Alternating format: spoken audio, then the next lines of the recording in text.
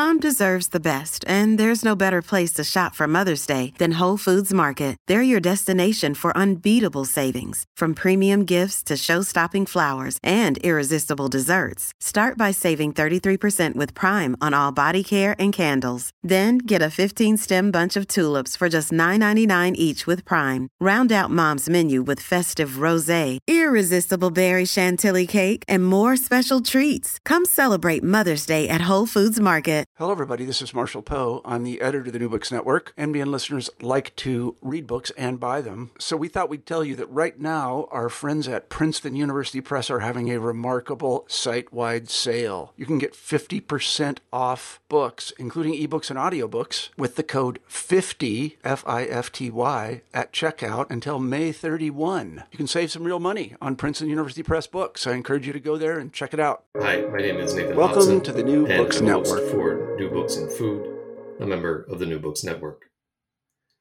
From Gail Borden's Meat Biscuit to John Harvey Kellogg's Peptogenic Foods for Race Betterment, and on to Fleischmann's Yeast as both technology of empire and imperfect tool for the global struggle with malnutrition, Lisa House offers Wonder Foods, The Science and Commerce of Nutrition, out from University of California Press 2022, brings together case studies of American and British foods developed and marketed in the century 1840 to 1940 as modern scientific miracles of nutritional efficiency, or of doing more, as Haushofer puts it. The book explores these foods in order to understand some of the dramatic transformations of science, commerce, and their relationship during that century, the effects that those changes had on how food was conceptualized and consumed, and also the ways in which these foods were entangled with destructive forces of imperialism, eugenics, racism, sexism, and more. Okay, Dr. Haushofer, welcome to the podcast. Thanks for joining us. So as always, I'm going to start off here by asking you how you became interested in the project, the research that eventually turned into your book, Wonder Foods. Thank you so much for having me. So this book essentially emerged out of my dissertation research, which I came to from sort of two angles. One was I was a physician before I came to the history of science and medicine. And one of the things I noticed was that I learned very little about nutrition in medical school. And yet nutrition seemed to be a very, very big interest for many patients who brought it up. So one of the questions I had early on when I started my PhD was, how did nutrition become kind of pushed out of medicine so thoroughly and sort of pushed into almost entirely this kind of commercial space, this unregulated space at the margins of medicine. And I was also very interested in the history of therapeutics from the beginning. So I was trained in a program with a lot of emphasis on the history of disease. And there seemed to be a lot of literature out there on changing notions of disease, which I found fascinating. But there was a little less on the history of therapeutics. So I got really interested in the history of surgery and organotherapy. And then came across a product that was described as a medicinal food. And I was just intrigued by this term. And I was like, well, how does a food become medicinal? So that piqued my interest in this intersection of pharmaceuticals and nutrition, food and medicine that ultimately led to this project. Well, I can say that as a dilettante in the field of history of science and technology, it's a little intimidating to be speaking with with the other kind of doctor about this, but I'm looking forward to it. So your book focuses on, as the title suggests, this series of wonder foods, exploring the ways that science and commerce especially are sort of implicated in the changing relationships of people, mostly in industrializing and industrialized Britain and the US, to food during the century century, from roughly 1840, 1940 or so. And you also have some reflections about the long-term kind of downstream effects of those changes on our contemporary relationship with food, again, sort of mediated through both commerce and science. So to start off, thinking about the book, I want to ask you a couple of questions related to your introduction and conclusion. And I think there are two questions that I'd like to get to. So the first one is, you write that, and I want to quote here, the wonder foods discussed in this book promised, above all, to transgress norms. Now, I found this really an interesting way of conceptualizing what a wonder food is supposed to be. And I'd love it if you could unpack that for us. What is the transgression, right? And in a sense, I guess that's the question of what is the wonder in wonder foods. You seem to be arguing, among other things, that the foods, these wonder foods, are drawing their power from a kind of combination of scientific wonder, ultra-modern, rational, efficient, wow kind of wonder, and also a sort of religious awe, a kind of mystical or mystifying wonder. Is that a fair reading of what you're getting at there? Absolutely. Yeah, it's really spot on. And I think both of these questions get to the core of the book and the choice of the term wonder foods in the first place, which, as you probably noted, is not an existing scientific or regulatory category, which I chose on purpose to avoid anachronism, but also to avoid reifying marketing categories like nutraceuticals or superfoods that are designed to give precisely this illusion that some foods are better or have been made better. So instead, I borrowed this term wonder foods from the vernacular, you might say. On the one hand, I think because it's immediately understandable as a food that is somehow miraculous, goes beyond the ordinary. But it's also an analytical term for me on several levels. So the first is that, as you said, wonder foods are foods that transgress norms. They're foods that are meant to be more than the sort of existing base level of nutrition. At one point, the running title for the book was Foods with Benefits. So they shatter expectations of what foods are and can do, and they intervene in the existing imagination of what the limits of food are and sort of stretch them a little bit. And there is a history, I argue in the book, of thinking foods as more than, and the ways in which we can imagine to be foods to be more than change over time. And the particular historical moment we are in, I argue in the book, started in the 19th century and is marked by what I call a nutritional growth mentality, with sort of an emphasis on augmentation and extraction. And that very much emerged because the nutrition sciences developed in such close proximity to the commercial, imperial, and economic context in which they were formed. And then wonder foods also relates to the German word Wunder, meaning miracle. So this is the other meaning you alluded to. So wonder foods are also foods that sort of possess a miraculous, spectacular quality that in a way resists conventional ways of achieving truth.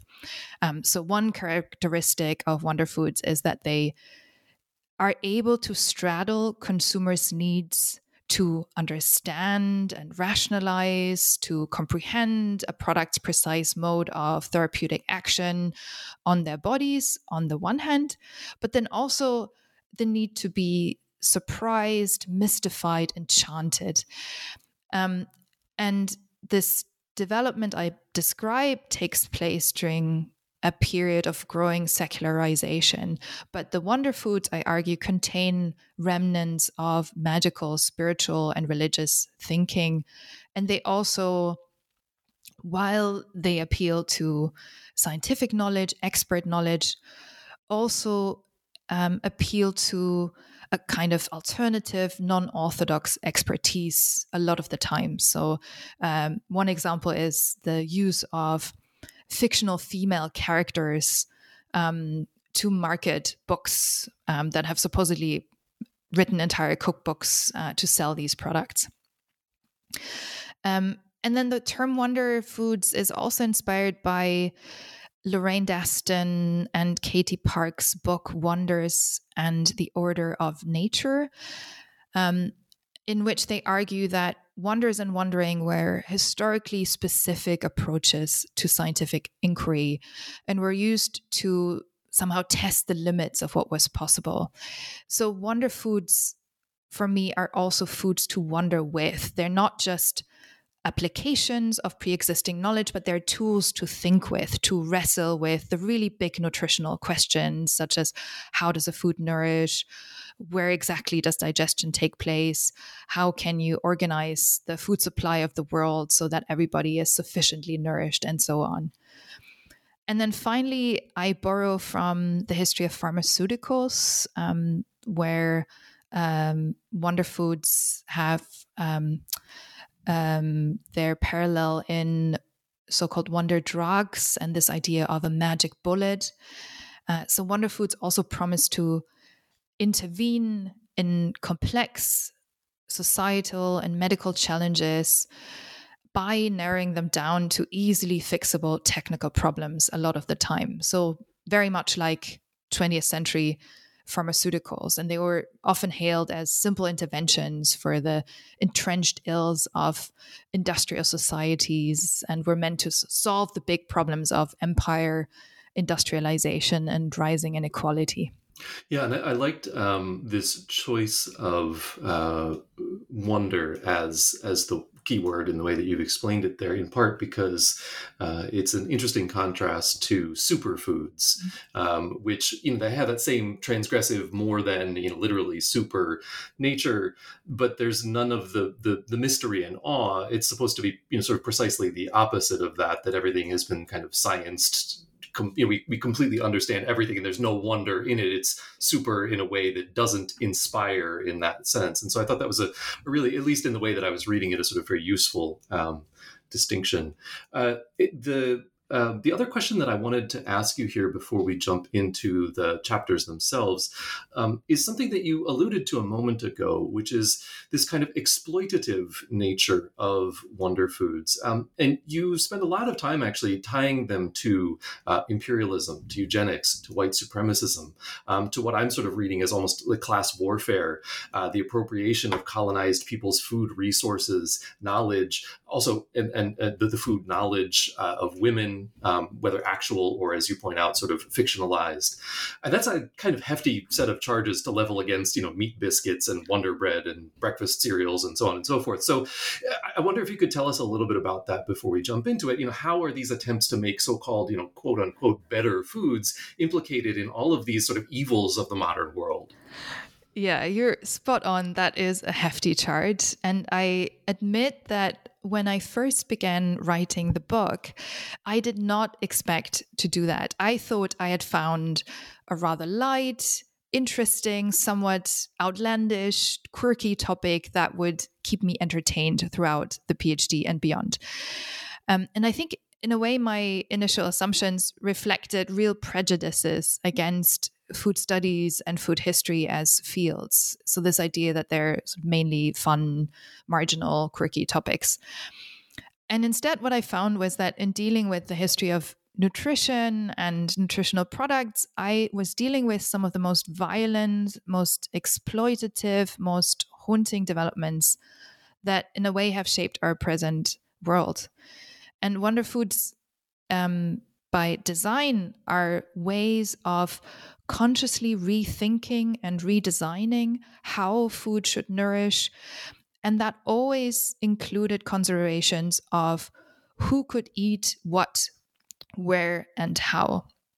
So these are the kinds of questions that nutritional experts in the 19th and 20th centuries were asking. And they're asking them in imperialist, economically extractivist, patriarchal, and white supremacist societies. So the questions tend to be answered along racial, gendered, and classed lines. So, for example, with the meat biscuit, which is an American product that promised to concentrate an unusually large amount of just the nourishing principles of meat.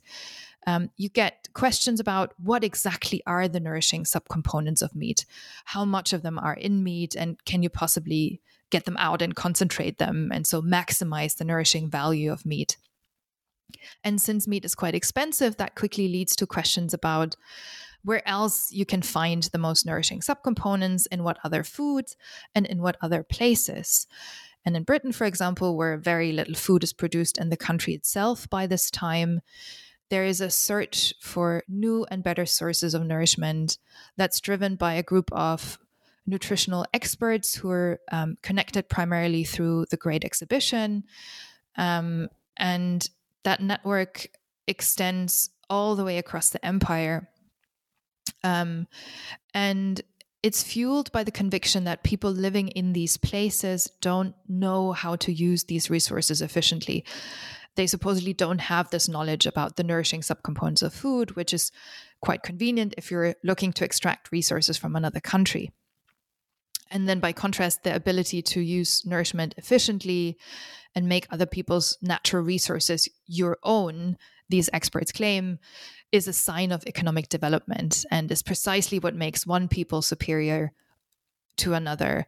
So these grand theories about nourishment tend to come with very exclusionary visions of who essentially deserves to eat and thrive.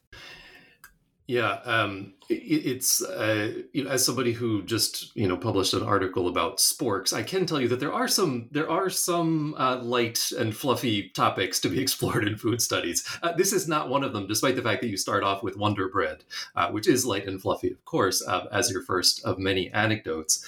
But I want to jump into the first section, which actually starts with the meat biscuit, which you've already begun to talk a little bit about. And the first section of the book is, this is sort of informally, I'm sectioning them off here. The first is chapter 1, Focused Flesh, chapter 2, The Raw and the Civilized. And we start off with Gail Borden's meat biscuit, and you're arguing here that the questions explored by nutrition science are, as you've just said, framed in these imperialist contexts, right? So this is where you begin to really make that argument. And the meat biscuit is this sort of concentrated extract of all those nutritive powers of beef baked with flour. And as you put it in chapter 1, quote, "The meat biscuit was, above all, a technology of empire, and its inventor a willing participant in the U.S. imperial project." And I thought that was actually interesting because, of course, there are people who are sort of unwilling or at least unaware in the kind of sense that we can assign responsibility or blame.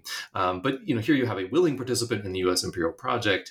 And in that sense, and again, quoting you, the biscuit marks a moment of transition between ways of knowing food and mechanisms for creating these more than foods. So how was Borden's meat biscuit wrapped up in American empire? And how was it a transitional product technologically and I guess epistemologically as well? So what I mean when I say the meat biscuit was a technology of empire is that it was very explicitly designed with the goal of furthering U.S. American imperial expansion. As you say, Borden was a willing participant. He was delightfully explicit about his intentions and made them clear in the sources, which, of course, was a gift as a historian. So Gail Borden, together with his business partner, Ashbel Smith, is the inventor of the meat biscuit, and both of them were very much a part of the imperial project and were working sort of towards the goal of empire. So Borden was a surveyor and worked for the land grant office, and Smith was a statesman and an outspoken white supremacist. And the context of this is that the US has just acquired a huge stretch of land through the so-called Mexican Cession. So this includes present-day California, Nevada, Utah, Arizona, and parts of New Mexico, Colorado, and Wyoming. The problem, of course, was that much of this land was already inhabited by indigenous tribes, by Mexicans, by Spanish settlers. So a very ethnically and religiously diverse population. And so one important goal of empire was to settle this territory now with white settlers to facilitate US expansion. And the military played a very important role in this. They explored territories, they drew up maps, built roads, and also violently crushed any resistance from people already inhabiting this territory. And for that, they required a source of portable, durable, heat-resistant food. That's the context in which Borden and Smith begin experimenting with concentrating all kinds of food, including meat. And of course, there's a long history of making foods portable and durable for military expeditions. But the idea here is to create a product that's specifically designed for the North American imperial context. So a highly nourishing, portable food product that is perfect for the temperatures in this region, that can be carried easily across long distances. And that's exactly how they market their biscuit. They market it explicitly to the military for their imperial purposes as a technology of empire. So, for example, they claim that the biscuit doesn't require as much cooking as existing preparations, and so there's less chance of a fire at night, risking an imagined attack by indigenous tribes. And the military documents I looked at really confirmed that this resonated with them and that they were very interested in a portable, light, nutritious food source that would be perfectly suited to the imperial mission. It's a transitional product in that, so first of all, this is, as you know, the first chapter of the book. So the first chapter needs to do a lot of work. And one of the things I needed the chapter to do was to sketch approaches to nutrition and nutritional science in the period before my story begins and contrast them with the developments I wanted to describe. And the meat biscuit worked perfectly to do that because it still incorporates a kind of nutritional thinking that was focused around nourishment as an essential quality of a food. So in this thinking, a food was considered nourishing because it had a particular taste or texture. So mostly sweet and doughy foods were considered nourishing. And in this kind of thinking, if you want to somehow augment the nutritiousness of a food, you have to do this by long cooking, which was essentially an imitation of an alchemical transformation through heat, where a substance would become more and more reduced to its own essence. So the historian of science Emma Sperry has shown that in the 18th century, things like soups and broths and quintessences were essentially what she calls hyper-nourishing versions of food. So they've been sort of, their essence has sort of been brought out through this long process of transformation. They've been transformed into essential versions of themselves. But this is entire foods as a whole being transformed. There is, so to speak, no loss in substance. And partly Borden's meat biscuit is still informed by this thinking because it's essentially the result of a long cooking meat soup. And the idea is to then transform it back into soup through the addition of water.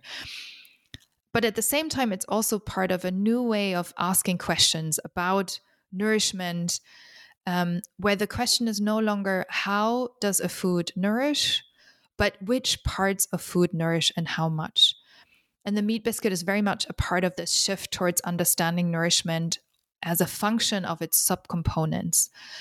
And this idea that there are useful, functional parts in food, so the nutrients, and then there are parts that are just sort of bulk or waste. And if you know which parts nourish, you can sort of multiply those and get rid of the others. So this is a very, very different way of thinking about how you can create foods that are more than foods. So this is what I mean with this historical specificity of wonder foods as more than foods. Yeah, it strikes me that it's a kind of anti-holistic view of how food works. But it also strikes me, you were talking about the broth and soup, holistic yet somehow transformed and concentrated. I think about the resurgence of bone broth, for example, as a way to think about what makes a food nutritious or nutritive or whatever. And I think we sort of go through these interesting cycles. And I also thought that was one of the strengths of the Wonder Foods paradigm, is that it captures the advances in science and changes in epistemology, but yet the desire for something that is transcendent, right, in that sense, and the sort of the mystical nature of food as a transformative. So I want to jump ahead to chapter 2, because it's also part of this story of the meat biscuit. And as you put it, it's sort of designed specifically for the North American context, but it actually doesn't do as well as you might expect in North America, and does quite a bit better in the British Empire. And so, your second chapter takes us there and sort of tells us the story of the failure turned success. And so I wonder if you could give us a little bit more about that. Sure, absolutely. So one of the reasons why I chose this somewhat odd structure of focusing on the US and Britain was precisely also to, in some ways, point out the local specificity of some of these products. And the meat biscuit in Britain has a very different meaning and a very different life than it does in the US. In Britain, it becomes the center of an ongoing debate about how to stretch the food supply. So this is a time of incredible transformation in Britain, which all results in some ways the reduction of food that's being produced in the country. So there's a concern about the food supply, and there's a looking outward to find new sources of nourishment, new sources of supply, and so there's a kind of teaming up of experts who are interested in this nexus of food, empire, and the food supply and the food economy.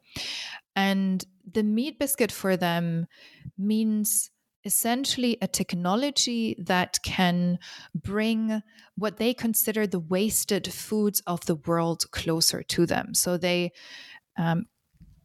articulate this elaborate philosophy of nutrition, taste, and resource extraction, where the ability to make good use of natural resources and to have refined tastes that will lead you to eat a variety of foods, which will guard you against famine. So there's a network of experts that are linked by this nexus of food, nutrition, empire, and the food supply and the food economy. And they come up with this elaborate philosophy of resource extraction, nutrition, and taste, which says that essentially, if you are able to make good use of natural resources, you're on a higher level of development than less developed countries who are just sort of relying on whatever is there. And you also develop more elaborate taste as you move on in the scale of development, and you eat a greater variety of foods, and you make use of other people's food resources, and thereby you sort of guard against famine. And this philosophy for them was essentially doubled as a justification for resource extraction from other countries. And so there is a search for highly nourishing products that have previously been kind of wasted and not been made use of. And the meat biscuit is essentially a technology for them to bring these foods closer. It's a technology by which the previously unused sources of cattle, for example, in Australia or in the United States, can be brought back to Britain and used as sources of nourishment there. So it's kind of mapping this economic philosophy of development onto a geographical map of the world. And this is why the meat biscuit resonates with them in a very different way, but is still awarded with prizes, for example, at the Great Exhibition, and is on the whole much more successful there. Yeah, so I thought this was interesting that you have a kind of globalization of what had previously been sort of perishable resources, and sort of thinking about the ways to as you put it, sort of bring together these sources of nutrition, not wasting them from previously places that were unavailable. And it's a kind of drive toward efficiency, better resource management, and yet at the same time, it's also one that is entirely implicated in the project of empire. This. You take us back to the United States in chapters 3 and 4 a little bit, mostly in chapter 4 with John Harvey Kellogg. In chapter 3, and so these two chapters together are also a section where you're looking at evolving understandings of digestion and how that affects the wonder foods industries. You start with these products enriched with digestive enzymes and marked as partially pre-digested, which I thought was a really interesting way of thinking about food. And then the backlash that comes to that in the dietary ideologies and health foods of famously problematic gentleman named John Harvey Kellogg and his sanatorium. So a key theme here is the sort of fascination with optimizing human digestion, right? So we have kind of both sides of the argument about how to do that. And again, but it's also about optimizing resource usage, which is, continuing over from chapter 2. And fermentation becomes a major part of this. And in chapter 3, you're looking at this thing called Benger's food. If I understand correctly, this is basically enzymes added to warm milk to help pre-digest starches and proteins. And it begins as a medical product to assist people with weak or weakened digestion, and then becomes one of these British consumer products enriched with digestive enzymes, giving wonder and enthrallment and thrills to consumers around the end of the 19th century. And you write that by outsourcing digestive labor, Benger's food could do the work that unproductive digestive systems could not. This is really a striking way to think about food. And I kept just, I have that sort of shake my head kind of feeling like I don't know what to do with this. How does this transformation fit into the overall picture of particularly imperialism, modern technology and ideology and rationalization that you're painting in the book? So this incredible interest in digestion in general and digestive enzymes in particular in this time in the second half of the 19th century is essentially an extension of these previous concerns that I discuss in chapters 1 and 2 about the food supply and about locating and maximizing nourishment in an imperial context, except that the focus is no longer on increasing the food supply and the amount of nourishment, but on optimizing the uptake of nourishment in individuals through individual digestive systems. So essentially, it's a focus from a shift in focus from food production to food consumption. And food digestion is seen as a part of that. So basically the idea is that now that research on digestive ferments or digestive enzymes, as we would call them today, has cracked the secret of digestion, you can use digestive enzymes to substitute and optimize individual digestive systems. But you can also add them to foods and basically pre-digest them. And Benger's food is one of many such products.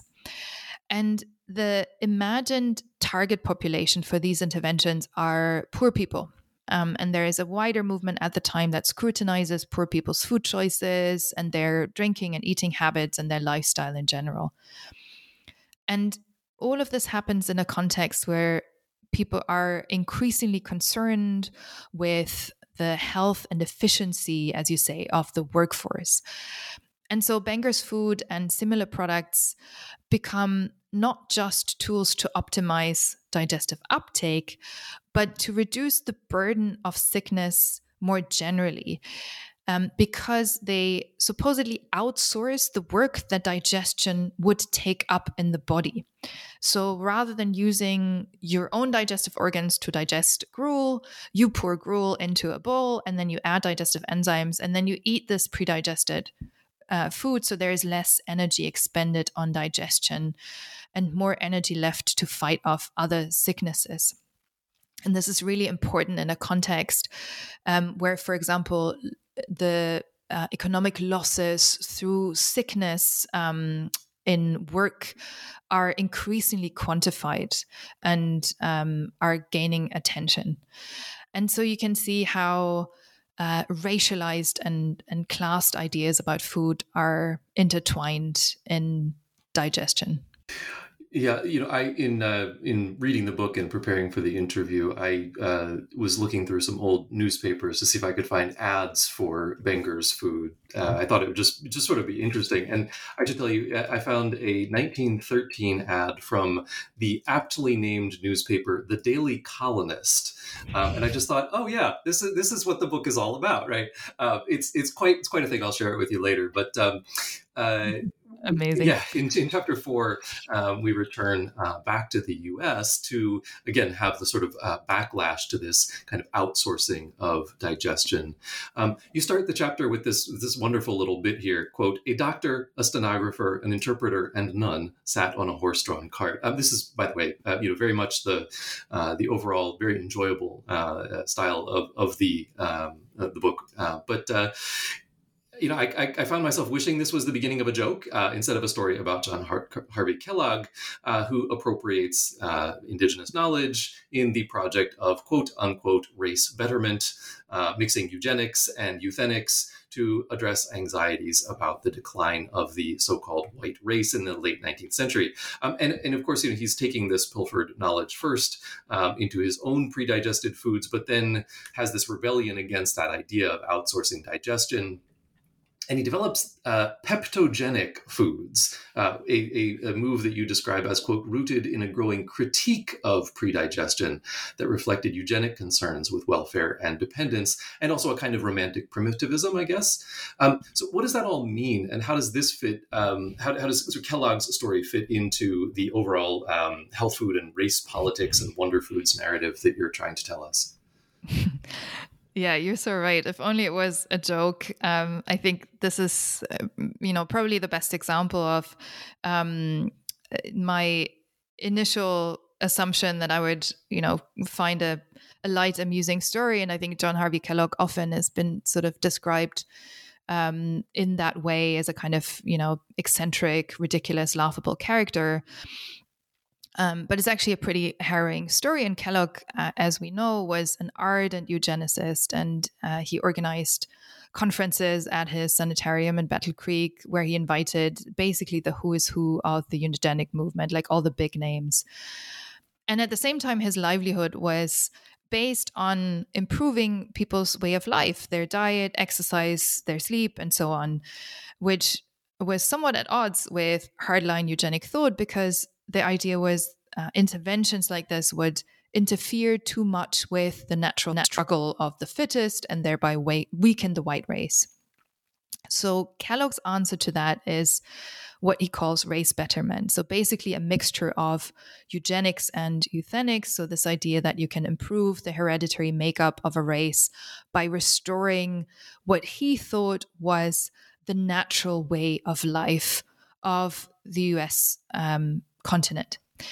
And to find the natural way of life, he basically studied and stereotyped native peoples because he thought of them as unspoiled by civilization and living in a way that was ideal to the American continent. And so the first products he creates are essentially natural versions of artificially digested foods that are very much inspired by and in some cases even appropriated from the foods of native tribes.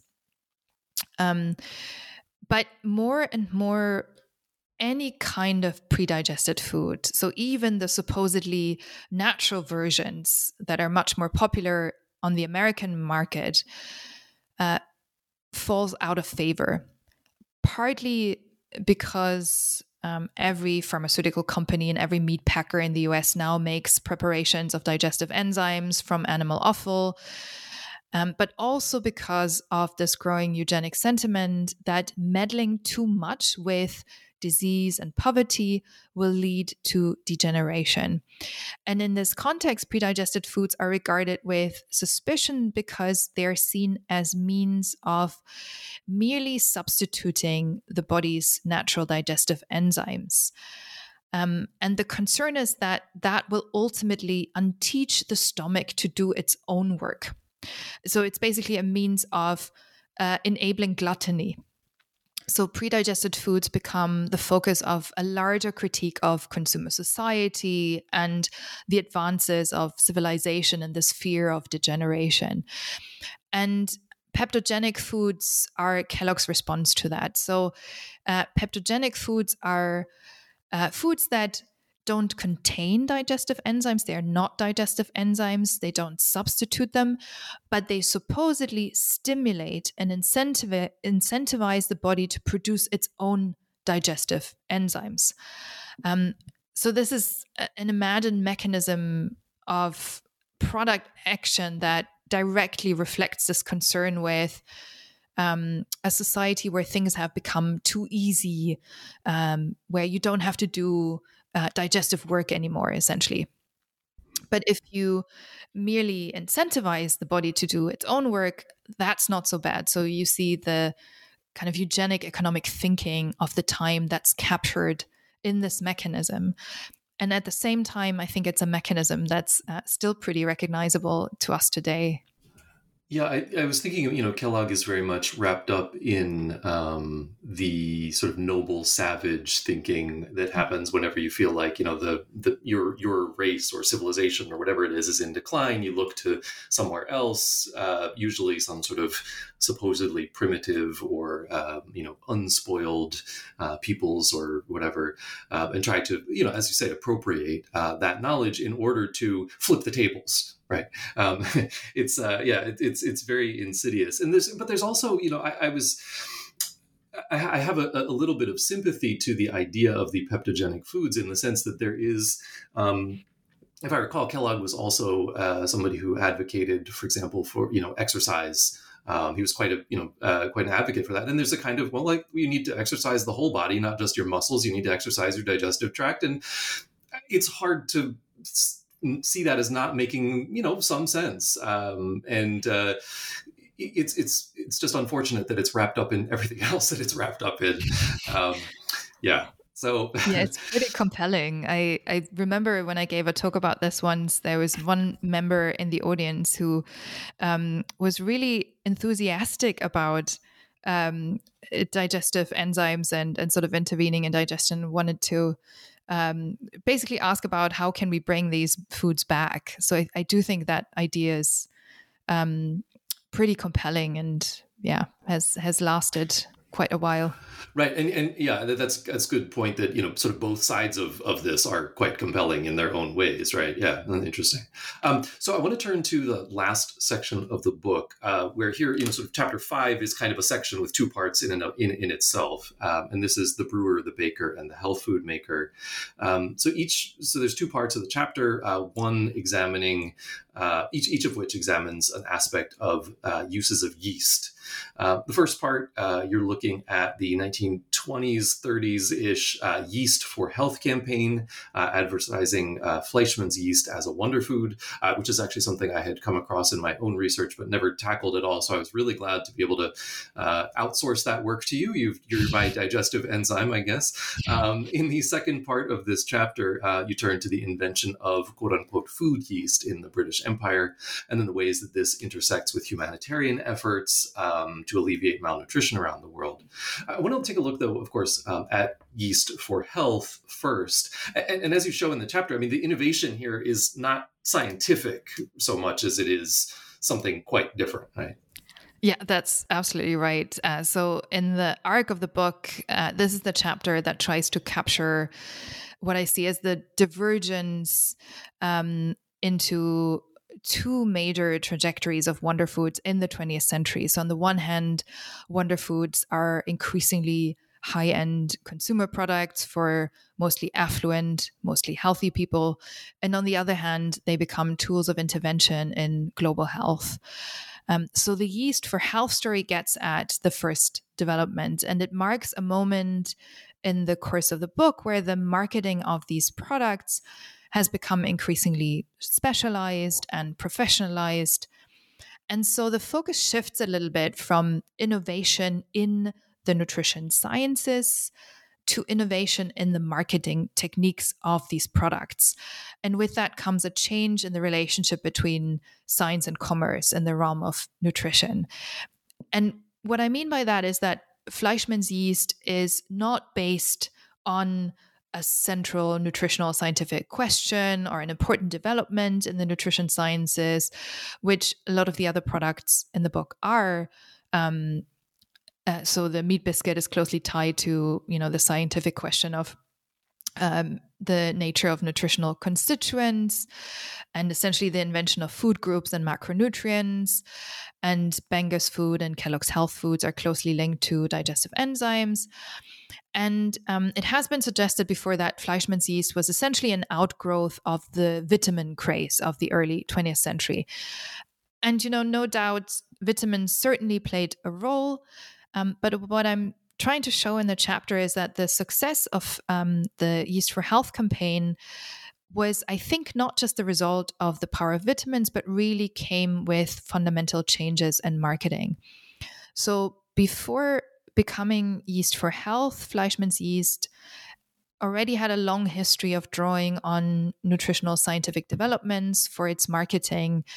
And they change all the time. So in the late 19th century, there's a lot of emphasis on the wholesomeness and digestibility of the bread that is baked with Fleischmann's yeast. And then in the early 20th century, so after the passing of the Pure Food and Drug Act in 1906, the language of purity appears in advertisements, and quotes from Harvey Washington Wiley pop up, the Pure Foods Crusader, and so on. And then there's a decline in home baking during this time as people move more and more into cities and small apartments, and they don't have ovens, and they eat outside the home more and more and buy more store-bought bread. And so the Fleischmann Company is essentially in search for new markets. And they once again focus on health benefits, but this time the health benefits of the yeast cake itself. And the marketing firm that is charged with growing the yeast market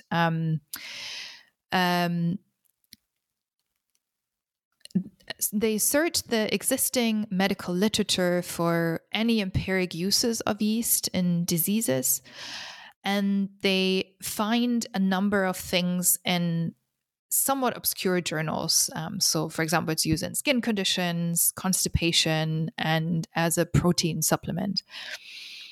And they also send yeast cubes to a physiological chemist, a name called Philip Hoke, who sets out to verify some of these empirical claims in another rather poor study. But that becomes the basis for the launch of the Yeast for Health campaign. And the advertisements in this period are still very much drawing on scientific authority, and they quote the research by Hoke, and they emphasize that basically all of this is still the domain of science and the physician. And this is somewhat successful as a campaign, but at some point yeast sales grind to a halt, and this is the moment where you see the focus shift away from the medical and scientific authority and towards the consumer and the marketing strategy. So the J. Walter Thompson Company, which is the advertising firm that's in charge of Yeast for Health, launches a series of essay contests in order to, how they put it, make the buyer sell the product to himself. So these essay contests essentially ask users of Fleischmann's yeast to write about how they use the product, in which situations, for which conditions.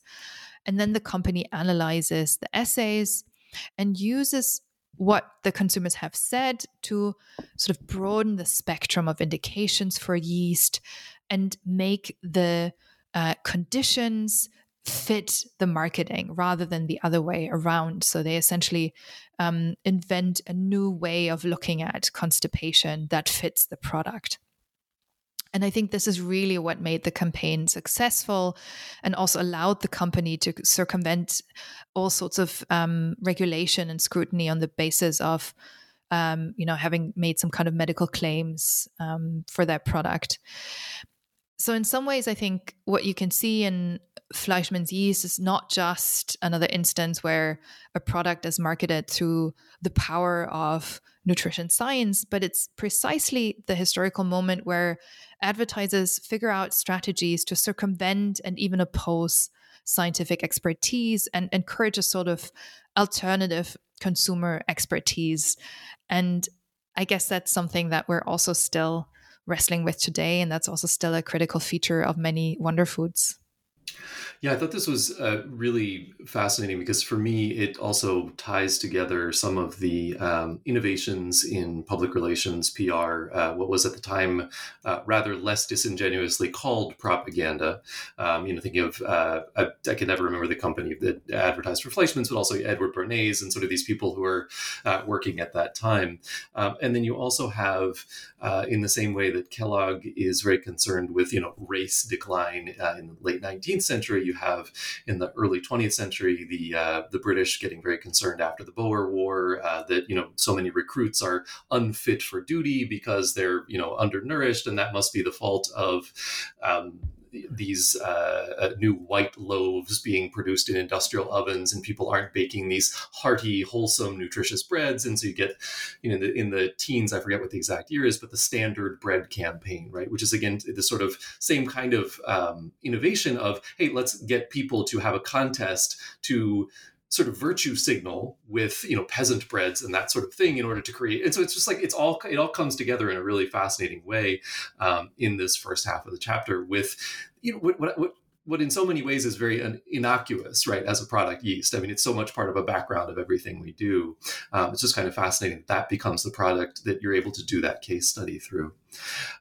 In the second part of the chapter, you take a little bit of a turn here to wrestle with the tensions between the development of food yeast as a technology of imperialism, and on the other hand, its use by international organizations such as the LNHO, the League of Nations Health Organization, to combat malnutrition on the one hand, and the tendency that it embodied to reduce the problem of combating hunger to just a narrowly technical one. Right? In other words, we need to have some sort of technical innovation rather than to fix the problems themselves, right? We need to fix the underlying conditions that have created the problems. Tell us about how yeast gets, in that sense, reinterpreted in this context.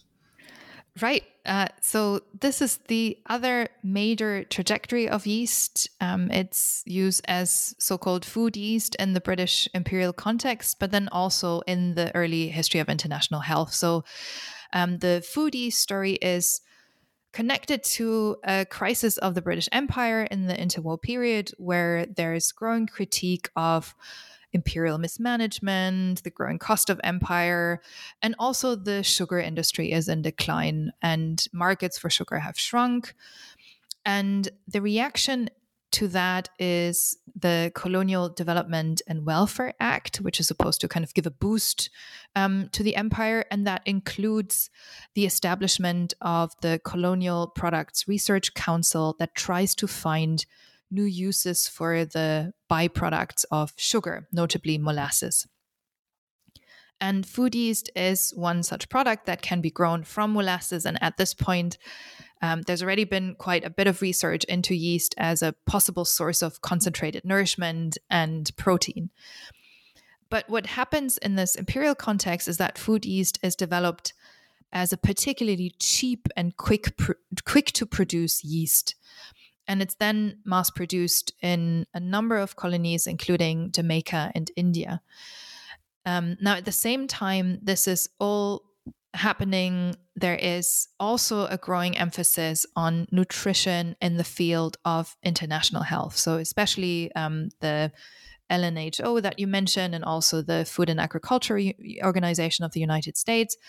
And these organizations see nutrition as a major focus of international health and a source of inequality between nations. And they're gathering data on the composition and nutrient content of diets worldwide. And this data suggests that there are considerable gaps in nutrition between colonial and formerly colonial nations and the rest of the world. So all of these developments come together to produce a joint focus on what they call colonial malnutrition and on food yeast as a possible solution to this problem. And unfortunately, this also entails unethical experimentation with yeast on human subjects in colonial nations. So food yeast is tried in prisons, lunatic asylums, orphanages, schools, and in a leper settlement in India, Trinidad, and Nigeria. And these experiments are conducted often with no consent or even against the express wish of trial subjects. So this is, I guess, another instance where you see the continuities between colonial medicine and international health.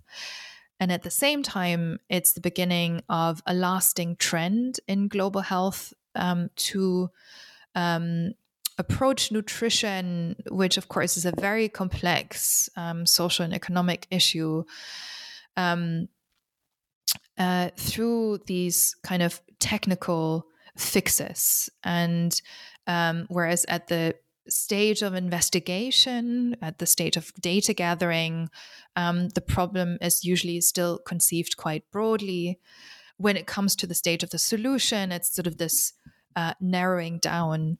And as much as this is rooted in this particular historical moment that was this transition period between colonial medicine and international health, I think it is still a feature of many global health approaches to nutrition even today. Well, unfortunately, as so often happens, you end a talk about history with something that's not particularly uplifting, but we have sort of reached the end of the book, and I wanted to thank you for joining us to talk about it, and also ask you what it is that you're up to now that the book is out.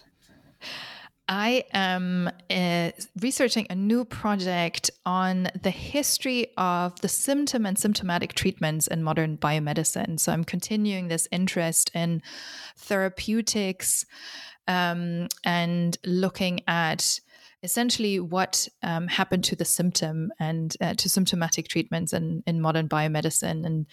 And it's in a way it comes out of this project, which among other things led me to medication for digestion, things like laxatives, which very much develop in this early eugenic context.